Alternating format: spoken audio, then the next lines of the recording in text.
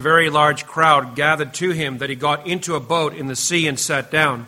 And the whole crowd was by the sea on the land. And he was teaching many things in parables and was saying to them in his teaching, "Listen to this.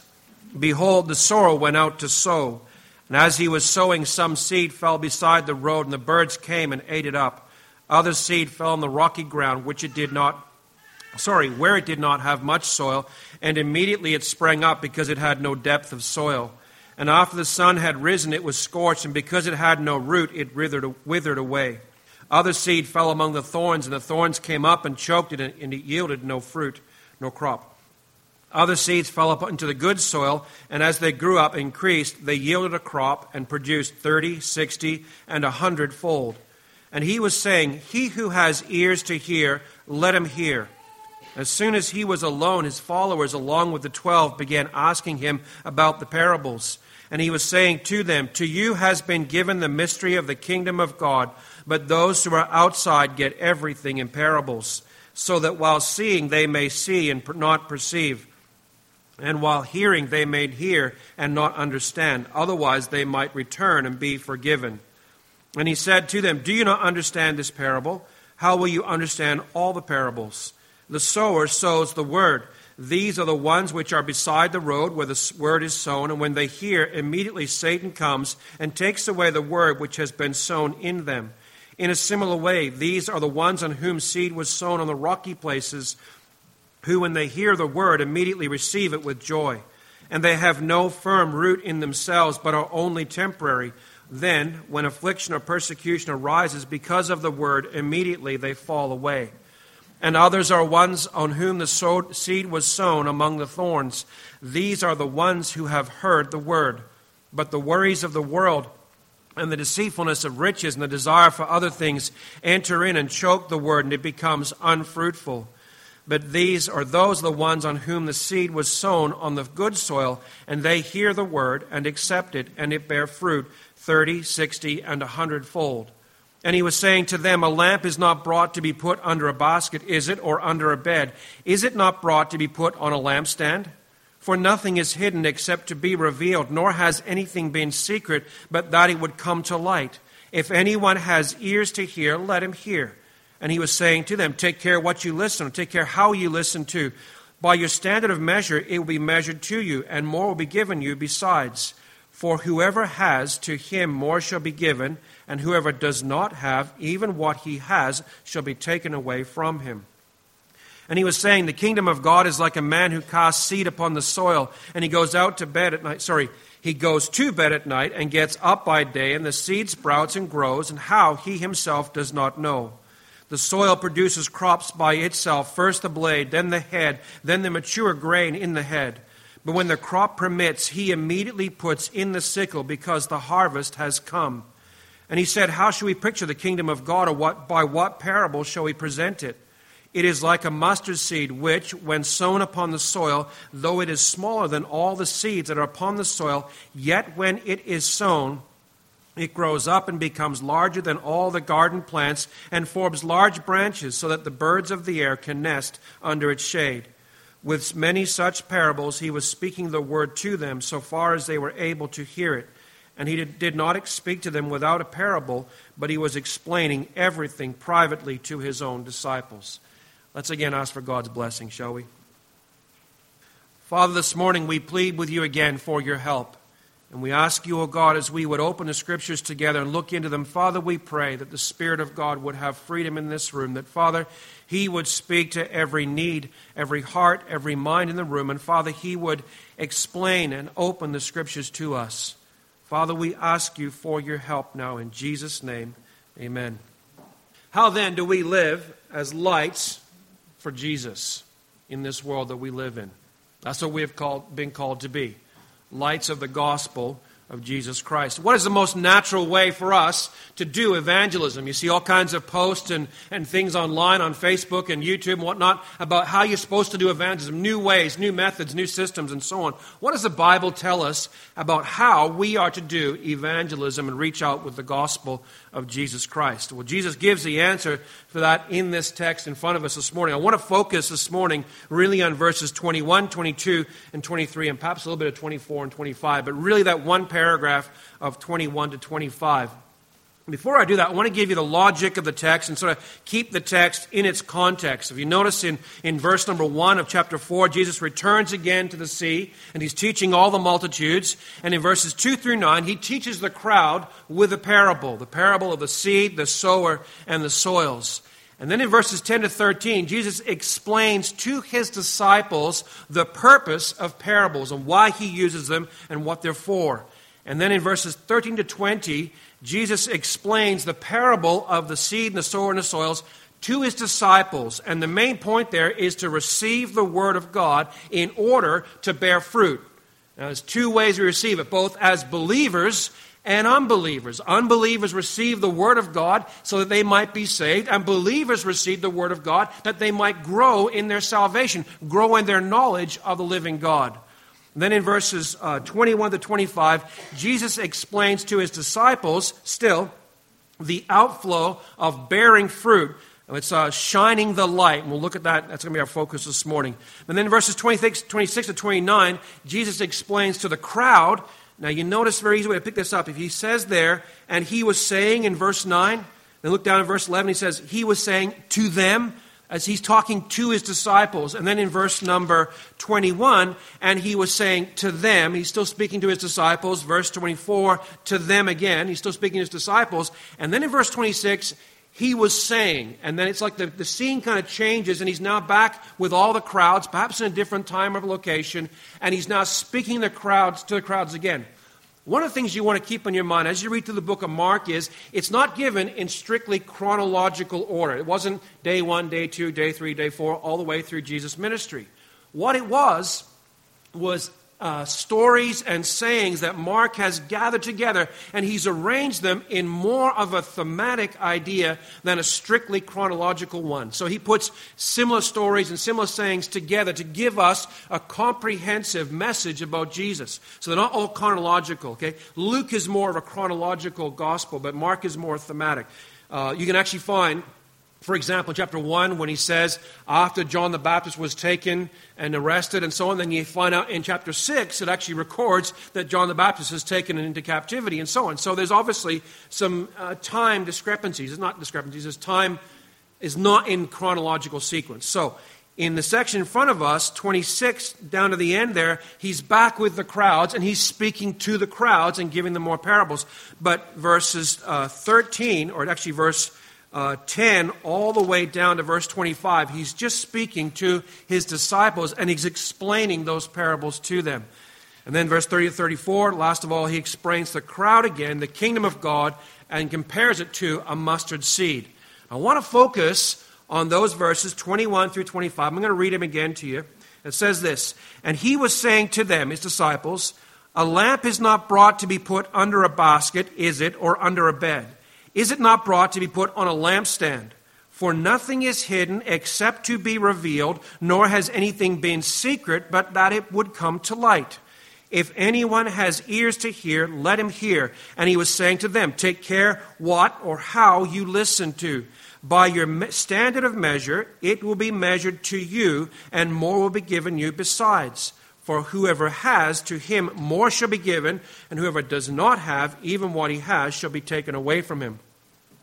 I was working on this all week, and I had a message all figured out and all planned out, and I had outlined everything, and then I came home last night, and I started scratching my head, came home from the Wolf's birthday party, and then I went to a graduation party for Trev Bergshoff, and I took it all apart and wrote it out again. And then this morning I got up, and I looked at it again. I didn't sleep much last night, and I took it apart, and I reworked it again. That's why you don't have a note sheet, because I just didn't get to that part before I had to come and do setup. But I want to focus on those three things. I want to give 3 main points to you, and I'll give them to you again and again so you pick them up. Number 1, we must prepare the lamp to shine or burn. Okay, preparing the lamp. Number 2, we must shine the message of Christ with our life, meaning the way we live.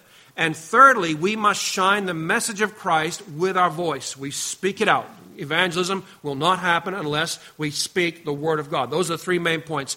First of all, I studied up little clay lamps, and I actually went online and found pictures of these old clay lamps, and there's a parable in that little lamp, in that one word. There's so much in it. You go through the whole Bible, and you can actually find ways to picture the lamp, and there's so much for us to see about the way in which God uses clay vessels like you and me to shine the light of the glory of the Lord Jesus Christ to all the nations. God takes clay. Oh, I've got to be careful. I'll just dive off and spend my whole time here because there's so much to learn of this, but I'll give you a little bit of it. What they would do is they go out and they get the clay and they would gather it all up and it'd be dry kind of particles, and they would sift it all out with a big sifter machine or some kind of a grid to get all the bigger particles out. And then they would soak all these granules of clay in water for a couple days, and then they get on top of it and they'd actually tread it all out. It actually talks about how God, the potter, is treading out the clay in one of the prophets. And they would make that clay and they work the water all the way through it until it was totally consistent and get all the air as much as possible out of it. And then they would take it and they put on something called a turnet, which is a little 2-wheeled thing with a shaft in the middle, and the guy would sit on the floor. Perhaps you've seen pictures of the Middle East, and they do this, and they get the foot, and the foot spins the thing like mad, and they turn the bowl, and they make it, and they draw it up, and they get it all ready to go. They take it off the plate, put it out in the sun for a couple of days. It would dry a little bit, turn like a hard leather, and they take it, and they maybe do some decoration, put some little imprints in it, or they'd paint it or glaze it. And then the best part, they take it and put it all together in a closed kiln, and they would fire that clay, and what would happen is it would change, it would draw every last drop of moisture out of that clay vessel, and it would be now fit and ready to be filled with oil. And take a little piece of flax or cotton or whatever they could use for a wick, and they'd carefully shape it, and they'd very, very carefully trim that little wick, slide it into the spout. You've all seen the picture, right? It's like a flat saucer thing with kind of a pinched end on one end, a little hole on top, and the wick goes into the little hole, and they'd trim the wick very carefully, and then they'd light it. They wouldn't use a cigarette lighter. They would use probably maybe some sticks to rub together, whatever they would do. A cigarette lighter, no, it doesn't work that way. They would actually use something to light that wick, right? And the idea was that the wick would draw the olive oil up, and as the olive oil would burn in that lamp, I don't know if you know this, but when you burn olive oil, it's a very sweet, pleasant fragrance. And that lamp would be taken and be set up on a high place, maybe a ledge on the wall or on a stand somewhere in the middle of the room. And it talks about in the book of Acts, the big room where they all got together, and there was lots and lots of lamps all lit, and the place was all lit up by these oil lamps. And the oil lamp would burn with a flame, and everybody could see. But the reason why it's so cool is because, listen, what God does with us, He takes us, useless lumps of clay, right? He works us to shape us and form us and mold us into the image of Christ. He does it by all kinds of pressure and difficulty, and He uses all kinds of tools throughout of our lives to shape us into Christ's image. And then what's He do with us? He puts us into the fires of adversity, the fires of tribulation, the fires of struggle and pressure. And you know what? They could take the clay little vessel, all different kinds, and they could fire them to different temperatures and different lengths of time. You know the tools that were the most useful, the most durable? The ones that had the longest, hottest firing time. And one of the things I wanted to get across to you, I don't know all of your situations this morning, but I'm absolutely convinced if your situation is anything like mine, you're going through times of difficulty and struggle and trial, and God is using the heat of that adversity to shape you and harden you, to set that shape so that you can be a useful tool in the hands of the living God. And I want to tell you this morning, listen, God needs to prepare the lamp to shine the gospel message brightly. He has to do 3 things. Number 1, He has to fill you with oil. Number 2, He has to trim the wick. And number 3, He has to set you exactly where you will shine the brightest light wherever He puts you. So number 1, He fills us with oil. And you could say, what does that oil speak of? And all through the Bible, there's anointing oil used from the Old Testament all the way into the New Testament. And it's a picture of the Spirit of God, right?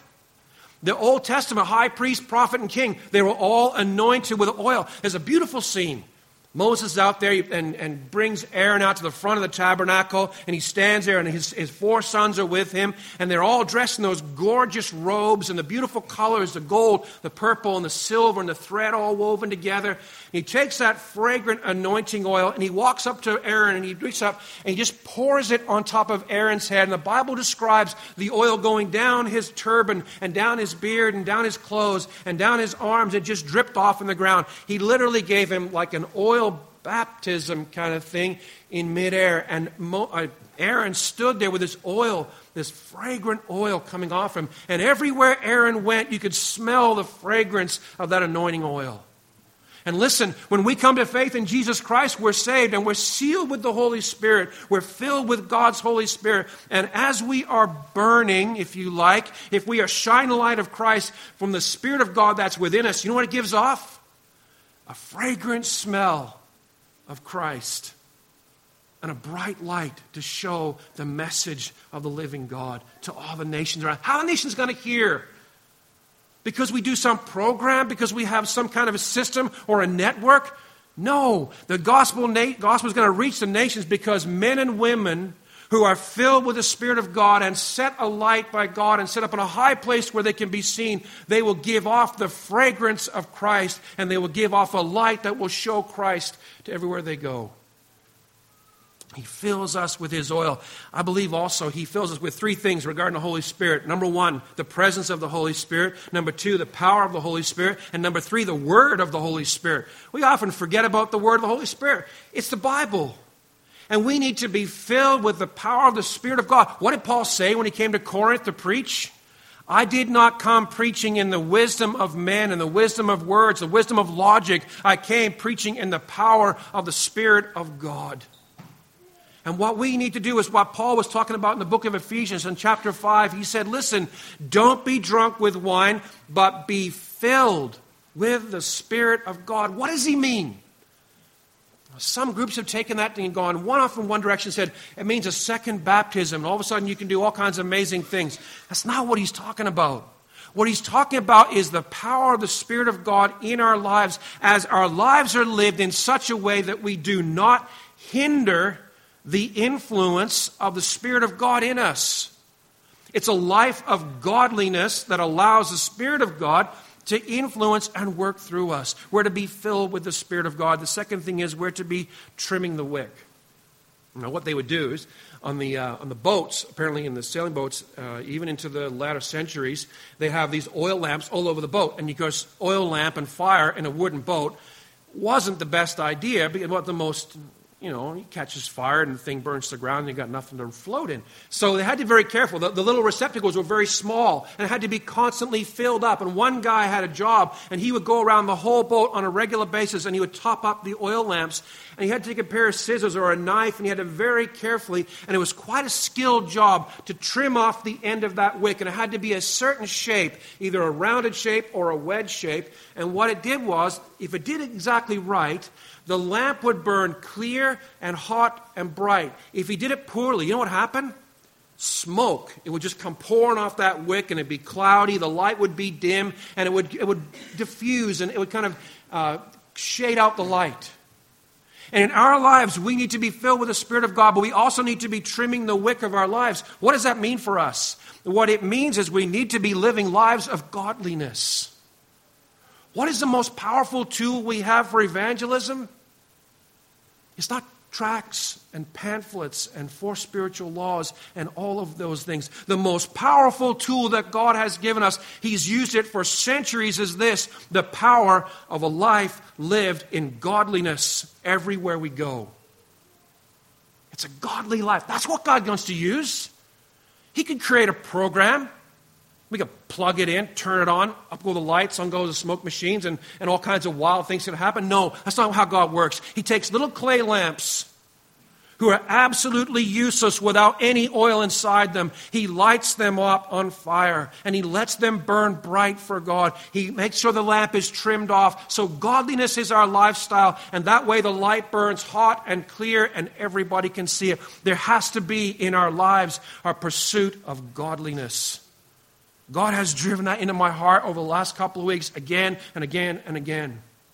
You want to be useful for ministry? It's not all the books you read. They're definitely helpful, and I'm happy to take any books you want to give me to read. I'll read more books. Don't get me wrong. It's not that. It's not how well you can preach. It certainly isn't that. It's not how well you can do all kinds of administrative things around the church. I'll tell you what it is. It's the power of a godly life, lived, burning hot for Jesus Christ. That's what God uses, what He's always used. Revival sparked through England and America because men and women, ordinary farmers and bakers and blacksmiths and carpenters, got on fire for God and lived for God. They put off the worldly pursuits. They put off sin and put on Christ. That's what changed this nation and other nations for God. It's godliness. The third thing I want you to notice, we burn brightly wherever God has put you. Listen, I don't know where God's put you. It might be in a classroom. It might be on a work site. It might be in an accountant's office. It might be in an engineer's office. It might be in a sales office. It might be behind a desk somewhere. And some of you, young moms, God bless you, you got one of the greatest jobs in all the world. God has put you in a home with 3 little kids. I was thinking often this week, you know that little ditty that you hear? The hand, the rocks, the cradle rules the world. The moms, remember Susanna Wesley? She'd get all her kids and they'd be there. I think she had like 7 kids, right? Can't imagine that, right? 7 little ones, right? And they knew. I couldn't imagine. No, I'm not going to get myself out of that one no matter what I do. I couldn't imagine having 7 kids at home, though. And her husband, Mr. Wesley, was off gone. He was off in business in some other part of the world. He only came home, I think, once a month or thereabouts. But Susanna Wesley raised her kids with the Bible in one hand and a wooden spoon in the other one. And they knew the discipline, the fear of both their mother and the Lord. And what she did was she got there when she had her time with God, she'd pull her apron up over her head, and she would stay behind that apron, and she would pray and read the scriptures, and she would dwell with God in those moments. Listen, young moms, you have an incredible privilege to raise your kiddos for Christ, teaching them the Bible stories, teaching them little songs that will tell them about the glory of the Lord Jesus Christ. That's where God's put you. Shine.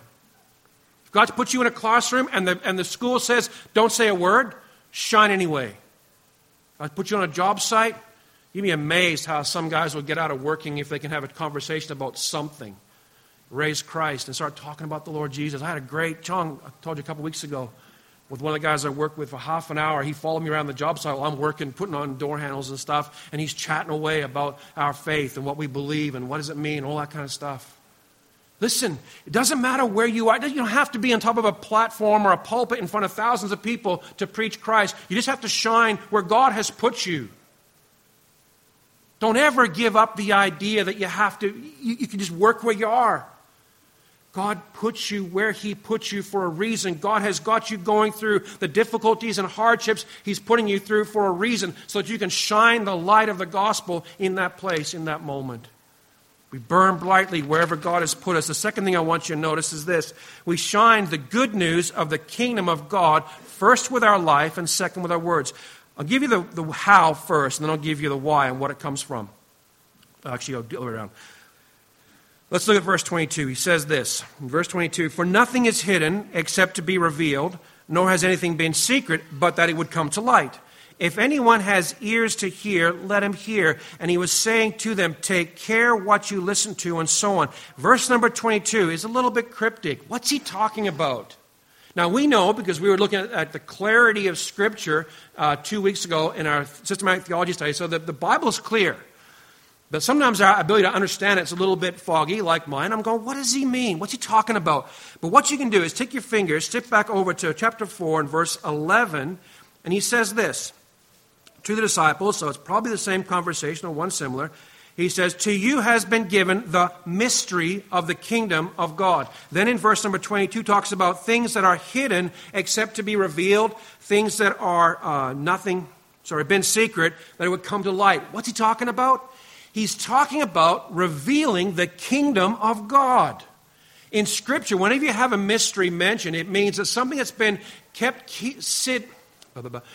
hidden and secret through the Old Testament times is now being revealed in the New Testament times. So what Jesus is saying is, listen, No, the lamp isn't put under a bed. It's not put under a basket. It's put up on a light so that it gives light to everybody in the room. And the light shines on something that was hidden for a time but has now been revealed. He's saying, listen, the light that you're shining on is the light of the gospel of Jesus Christ. It's the light all about the kingdom. The kingdom of God is now being explained and exposed to the people of God.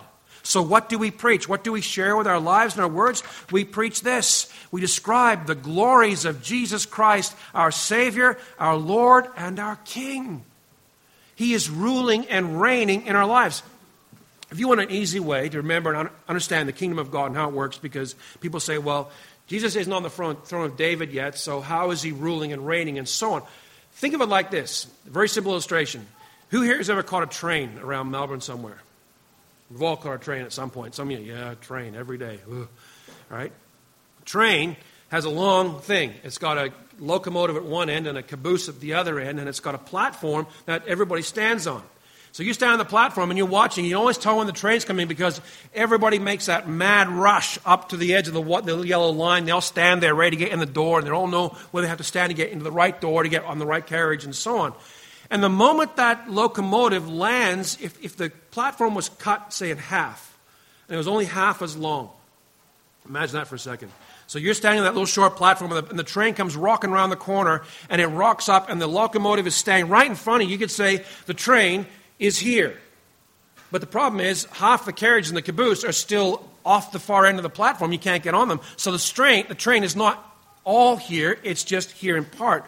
So the kingdom of God, Jesus' rule and reign in the lives of his people, is already but not yet. And what it means is it's already here but not in its fullness yet. That fullness is in a day to come. So when we go out and preach the gospel of the Lord Jesus Christ, we're preaching the gospel of the kingdom, the rule and reign of Christ in our lives. So what we do is we describe all the glories of Jesus, our King. We tell about the wonder of his omnipotence and his omniscience, his immensity. We talk about how the fact that he never changes. We talk about all the glories of who Jesus is. A wonderful Savior that he is. We describe to them the darkness of sin, and we describe sin in terms of our rebellion against the King. That's what it is, isn't it? When we sin, we are breaking God's laws. And breaking God's laws is rebellion against the King. And what the King is going to do in a day to come, like we were seeing earlier in the service, he's going to come in judgment, and he's going to judge the nations. And all those that were obedient to the law of the King will be on one side, and all those who are disobedient on the other side. He's going to separate the nations like that. And the beautiful thing is, see, here's our problem. Our problem isn't sin. It's not sin. Our problem is that God is really good. Right? You say, how's that a problem? The problem is that God is really good, but we're all really, really bad. And we're all sinners. You say, yes, then the problem really is sin. Well, yes, the problem is sin, you're right. But the bigger problem is the fact that God is really good. And God is so good and God is so holy that he will not accept anything that's sinful in his presence. He will have nothing to do with it. And we describe to those around us in our words what that means, that Jesus Christ is going to come and he's going to judge all the nations because of rebellion against him as the King. And then we turn around and we describe the immensity, the glory, the beauty of the grace of the living God, that he didn't just leave us to face that judgment on our own. He stepped in between us and his own wrath, and he bore the wrath of God for us. And we describe the glory of the grace of the living God. We describe the glory of the person of Christ who came and who suffered and died for us. We describe all that. We give them the gospel call. It says, listen, this beautiful privilege can be yours. God invites you and calls you to repent of sin and believe in the Lord Jesus Christ, and you'll be saved. We tell them that. We shine the message of the gospel like that lamp. We do it in two ways. We shine it with our mouth, number one. At the very same time and wrapped in together, and maybe even preceding our mouth, we describe it with our lives. How do we do that? We're living lives of godliness. Why is it so important that we live lives of putting off sin and putting on Christ? It's because that's what people notice. We live lives of godliness. We live our lives in the joy of the Lord. You know what the book of Acts says about the disciples? They were continually filled with the joy of the Lord and the Holy Spirit. It was a continual thing. Everywhere they went, that joy just exuded off them. Yeah, how'd they get that joy? They got that joy because they understood what Jesus Christ had done for them. They understood what God had done for them in the person of the Lord Jesus Christ. We live our lives in the joy of the Lord. We live a life that pleases the Lord. Take your Bibles and flip over to 2 Corinthians 5. We were there a little earlier, but 2 Corinthians 5, if you ever get a card from me, birthday card, graduation card, marriage card, baby card, something, you're probably going to see 2 Corinthians 5:9 written on there. Almost always write that. Here's why. It's one of my favorite verses. I know I've got a lot of favorite verses, but this is one of them. And it goes like this. Let's read from verse number 6, just to get the context. He says, "Therefore, being always of good courage, and knowing that while we are at home in the body, we are absent from the Lord. For we walk by faith and not by sight. We are of good courage, I say, and prefer rather to be absent from the body and to be home with the Lord. Therefore, we also have as our ambition, whether at home or absent, to be pleasing to the Lord." Is that your goal in life? To live a life that pleases the Lord? To live a life that's striving to be like Christ, that's striving to be godly in every area of your life, that's striving to put off all of the old sinful things. How many times do we go and we plead with God for His help? We plead with the power of the Spirit of God to live this life, and we turn around and do the very things that grieve the Spirit of God, that grieve God in us. It's totally inconsistent. It's like wanting the light to burn brightly in that little lamp and then taking a cork and just shoving it in the end of it and saying, well, burn. You got to pull the cork out. It doesn't work. The oil can't get up. The light can't burn. It doesn't work. You got to pull those sinful things out that grieve the Spirit of God.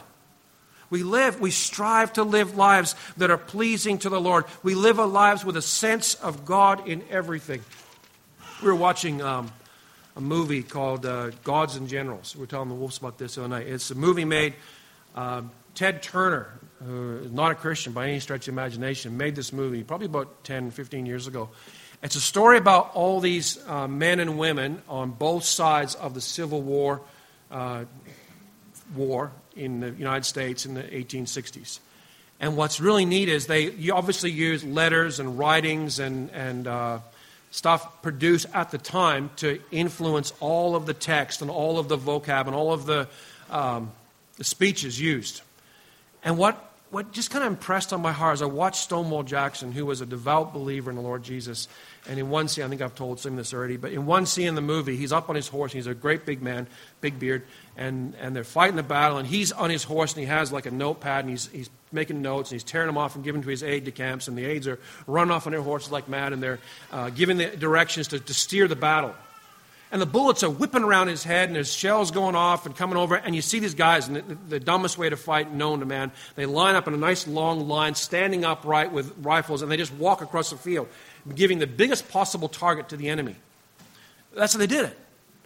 And you see these guys, they're getting shot, and you see the bodies just crumpling down. They just keep right on walking along. And he's standing on his horse there, or he's sitting on his horse, and the horse is standing, and he's moving back and forth, and the bullets are going around, and the bombs are going off, and he's just standing there like as calm as can be. At the end of the battle, he's walking across the battlefield, and there's all these dead bodies lying on the ground. And he's grieving because all these men have died.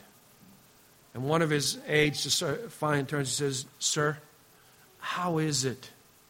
How is it that you can sit there on your horse in the middle of a battle, bullets whipping around your heads, bombs going off, and you're as calm as can be?" And he looks at the man and he said, "Young man," he said, "God has fixed the day of my death. I need not concern myself for that." He said, "If I live every day prepared to meet my Maker, if all of us lived every day to prepare to meet our Maker, we could so endure those kind of battles." I've obviously messed up his line a little bit, but that was the sense of it. And what impressed me as I watched that movie and listened to these men on both sides, the North and the South, describing their relationship with the living God and describing how they're going into battle and talking about providence and talking about God's will and God's direction and may God keep me safe, and how Stonewall Jackson beginning the battle, he goes out in the field early in the morning, there's no one there, the sun's just coming up, and he's standing about for this and he's praying. And the words coming out of his mouth just shocked me. If I was a secular guy making a secular movie about a war, I wouldn't include a general standing on a battlefield with his hands lifted up to heaven, crying out to God to please him this day. Those men lived with a sense of God that somehow in our day and age we've lost that sense. Everywhere they went, whatever they were doing, they had a sense that God was with them. Every scene, every happening that went on in their lives, they saw God in it. And I think one of the ways, that we're going to be effective for evangelism is if we live our lives with a sense of God wherever we go. And which means what? Which means we're constantly communing with Him. We're constantly in His presence. We're constantly enjoying Him. We're taking Scripture wherever we go. Memorizing Scripture, reading it over, mulling it over, chewing it over our minds so it reflects and influences every single part of our lives. How are we going to reach this world with the message of Jesus Christ? We can come up with 1,000 programs and 1,000 systems and 1,000 ways to do it. But you know what God's way is? It's men and women shining brightly like lamps, and God puts them where He wants them, and He uses them how He wants to use them. And they shine the message of the gospel brightly wherever they are. Whether it's an office building or a schoolroom or a workshop or whatever it is. Jesus said, a lamp is not brought to be put under a basket, is it, or under a bed? It is not brought to be put, is it not brought to be put on a lampstand? Where's God placed you? What is God doing with you in your life? The critical thing is not how much training you have. The critical thing is how much of a hold of your life does God have. The critical thing is how much is the Word of God in your life. The critical thing is how much are you pleading with God for the power and the presence of the Spirit of God in your life to enable you to speak and to live in a way that pleases Him. How much are you striving to put off every trace of sin and the life that displeases the Lord? Put it away. The Bible talks about how we ought to be vessels clean for the Master's use. Take your Bibles, go over to 2 Timothy 2.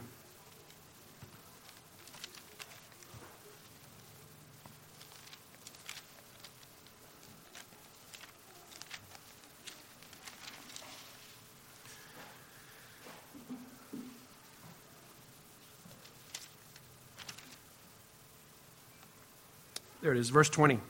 2 Timothy 2 and verse 20, he says this, now in a large house there are not only gold and silver vessels, but also vessels of wood and of earthenware, and some to honor and some to dishonor.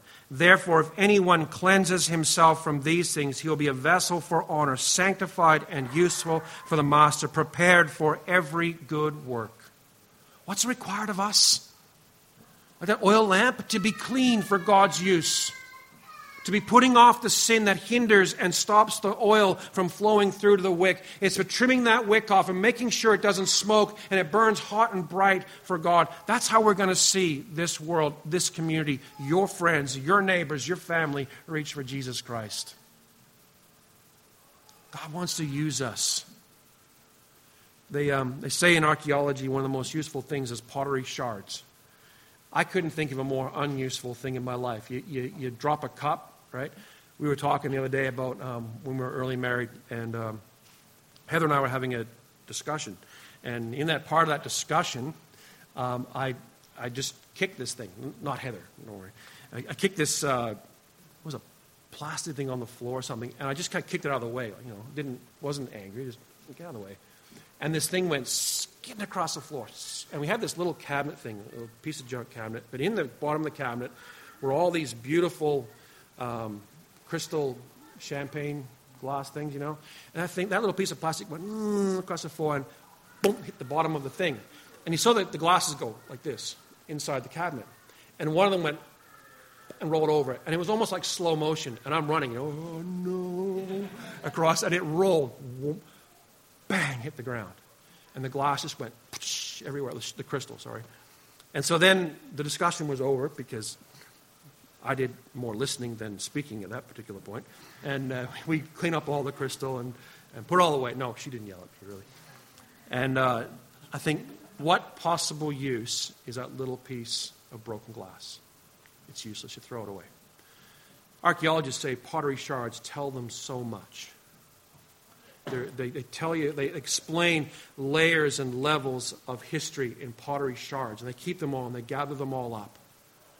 And listen, God wants to use us. And a broken lamp isn't much use. But a lamp that's cleaned out, a lamp that's filled with oil, a lamp that's trimmed off and burning brightly, a lamp that allows itself to be put wherever God wants to put it to shine brightly. God will use it. Even if you're in a home with 3 little kiddos and you think, I'll never get out of this, I'm stuck here. God has given you a tremendous ministry to raise kids for Jesus Christ. If you're sitting in an office and you work with people who hate Jesus and hate any mention of him, God put you there for a purpose. You work in a hospital where I know Christians are frowned on and looked down upon. And we have friends she's a nurse, and she gets constant abuse for her faith. God has put you there for a purpose. God sets you on that lampstand, where it's in a bank, it's in an accountant's office, engineer's office, wherever it is. God has put you there for a purpose. The question is, are we willing to be lamps for Jesus Christ? Are we willing to prepare those lamps, be filled with oil, to trim the wick, to shine brightly and burn for Jesus? Does that make sense? All right. Let's close in prayer, and then I think we're going to sing one more song. Would you stand with me and we'll close? Our gracious God and Heavenly Father, we give you thanks again that you use clay vessels. And Father, we realize that without the filling of your Holy Spirit, without the Word of God bearing fruit in our lives, we are useless. But Father, we give you thanks that when we trusted you, that moment we came to faith in you, you sealed us with the Spirit of God. And Father, you inspired Paul to write, be filled with the Spirit. And Father, we would ask you that we would live lives that would not hinder and not grieve the Spirit of God, that we might be filled with his Spirit, that we might preach and teach and talk and share and gossip the gospel everywhere we go. Father, we pray that we would be lights shining brightly in what area we have been put in. Father, we plead with you. Use us for your glory. Burn us up, in a sense, O God, for your glory. Help us, O God, to describe and to declare and to show with both our lives and our voices the glory of the living God to all those who will listen, all those who will watch. Father, we ask you for a great revival, Father, but not a revival of programs or systems, Father, but a revival of men and women who are determined to live their lives for the living God. Father, we ask you for these things, and we give you thanks, O God, for your grace and your love. We thank you, O God, now for our time in the Word. Father, we pray that as we go away from this place, that the Spirit of God will take the Word of God and impress it home and bring forth fruit from it. Fruit to your glory, fruit to your honor. Father, we ask you these things, and we give you thanks. In Jesus' name, amen.